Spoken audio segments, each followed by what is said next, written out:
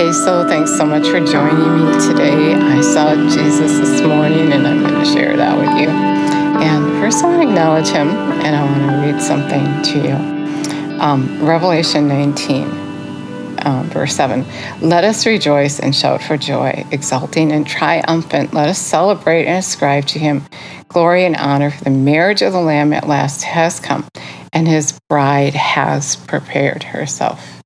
Jesus, we thank you and praise you for getting us ready for your return, getting us ready to move in with you.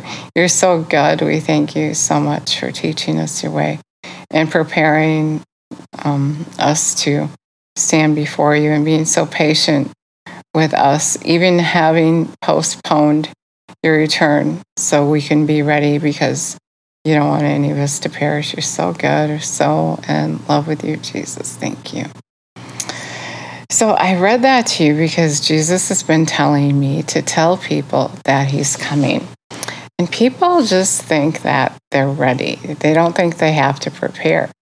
And it says right here that his bride has prepared herself. In fact, the next verse, 8, she has permitted to dress in fine, radiant linen, dazzling and white with fine linen represents the righteousness, the upright, the just, and godly living deeds and conduct, right standing with God, the saints, God's holy people. And so there is a work that is to be done. We do have to get ready. I've been working on getting ready to meet Jesus, and he's been telling me to tell people to get ready, to get on their knees and find out what they have to do. And so in getting ready for Jesus, there is many things to do, and he wants you to know that. This morning, I was just waking up. I don't know if it was from a dream or I was having a vision. I don't know. And the door of heaven was open, and I was walking in and looking around, and everything had like a bluish haze to it. Nothing was really clear. And the chatter was crazy. It was coming from everywhere. Everybody was excited. They were full of joy because Jesus, what just happened on the earth, what Jesus did, how brave he was. And then we're getting ready to sit with him at that table. It was so exciting. It was so cool. And so there was this busyness going on everywhere. And then I remember seeing this wedding dress, and it was hanging from, I don't know where it was hanging from. The room seemed to be endless. Everything was endless. The people were endless. The dress seemed to be endless. It was like, I don't know, at least 3 people long. And I could see that was detailed. I could see the fabric. It was woven. It was like focused in. And I quickly went and grabbed my computer because I had been asking him to help me with a part of my book. And not only that, the whole book he's been helping me with. I'm doing what he wants me to do, but I just love it when he just like confirms and shows me things. And besides that, if I don't write things down, I forget them. So I quick ran and got my computer and I typed out what I saw. And then I was like, okay, more. I want a dream. Give me a dream. And I guess I asked that because I've asked it before, and he gives me dreams. So anyway, nothing else. So I got up, and I couldn't wait to get in my office. And at first, I have to explain to you, I have like this really long kind of table desk. And yesterday, I was just sitting in a different position. I usually sit in the middle, and it's by the wall, and I decided to sit on the end yesterday, and I like that. It was less room, but it was a nice change. So anyway, I was in there, and I was actually trying to decide where I was going to sit. And I don't know if I got on my knees first or not. Usually I do. If I got on my knees or if I got on my knees after I sat at my desk. But so I'll just tell you from the desk part. I think that anyway, it doesn't matter. So I'm sitting at my desk, thinking I'm going to sit in the middle of my desk, and I felt like he said, "Sit on the end." I'm like, well, and I was sure it was him. So I did. I sat at the end of my desk. And I don't know what happened. I really don't. My eyes are wide open. And all of a sudden, I went into this vision, or I was in heaven. I don't know what happened. And Jesus was sitting kind of where I was sitting, but we were at the banquet table. And for him to look at you, he was looking at me. And I wasn't the only one at the table, but everybody else was like not focused, I guess. And he was looking at me with the kindest, most loving look that I have ever seen in my whole life. I saw his whole face. I've had visions and dreams of him, but I've never seen his face, his whole face. And he was looking at me with so much love. I couldn't hardly stand it. It was just so beautiful. And you couldn't stop looking at him because there's like no judgment or anything. It was just love.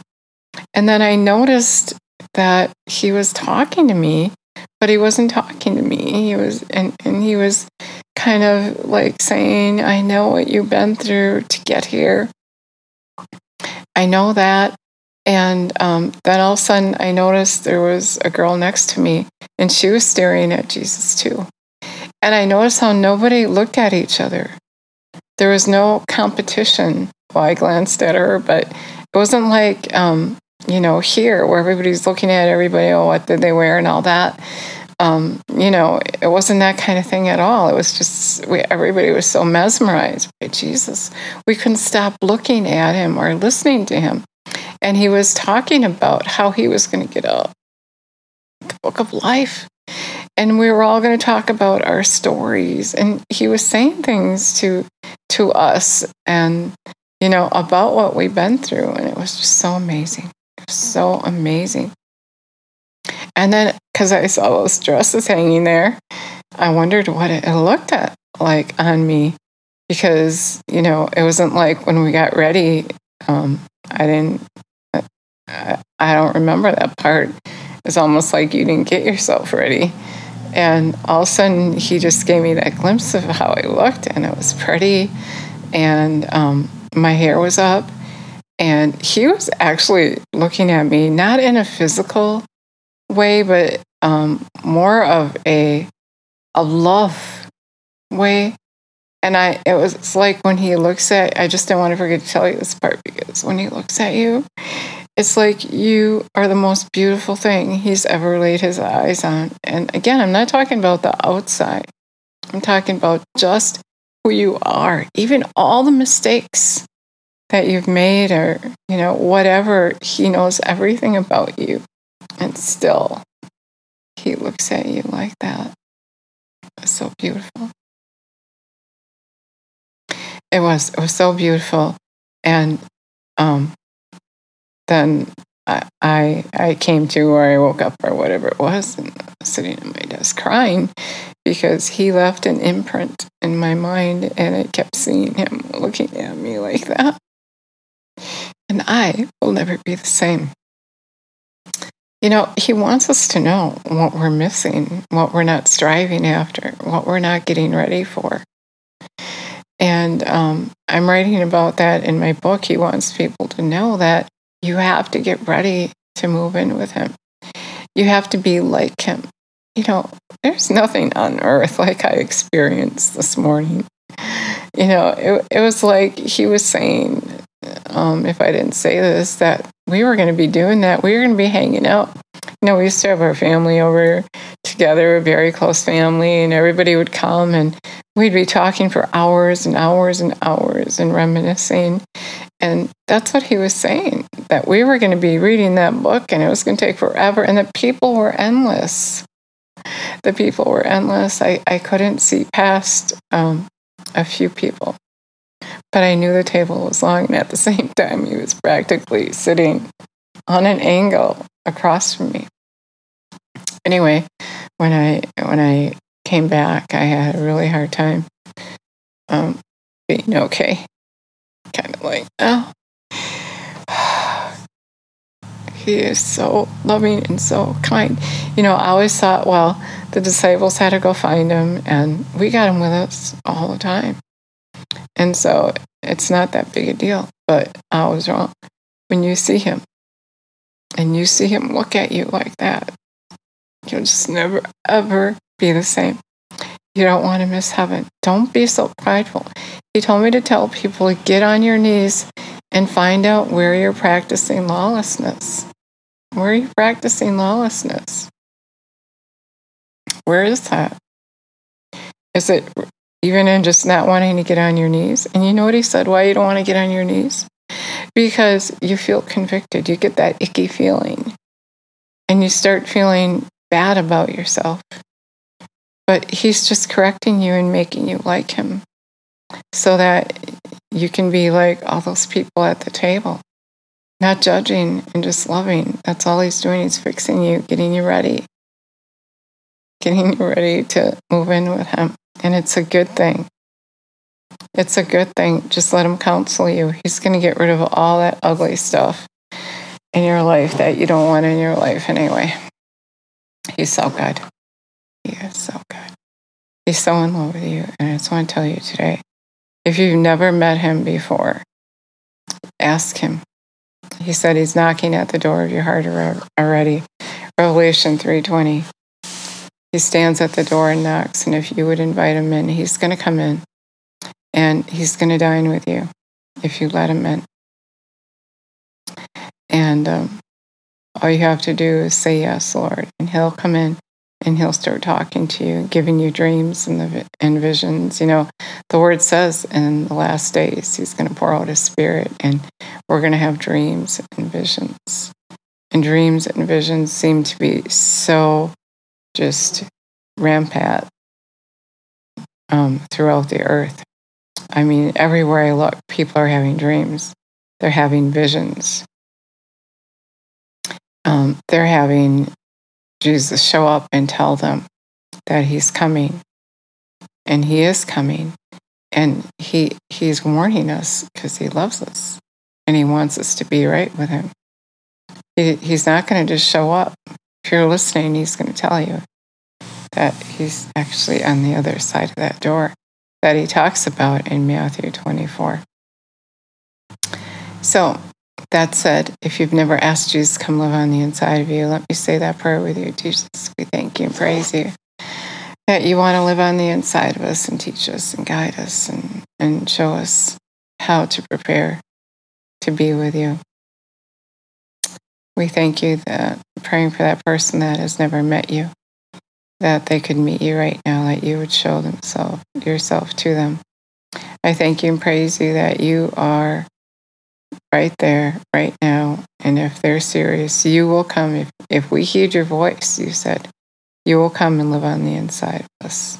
And we will have an intimate, emotional, loving relationship with you.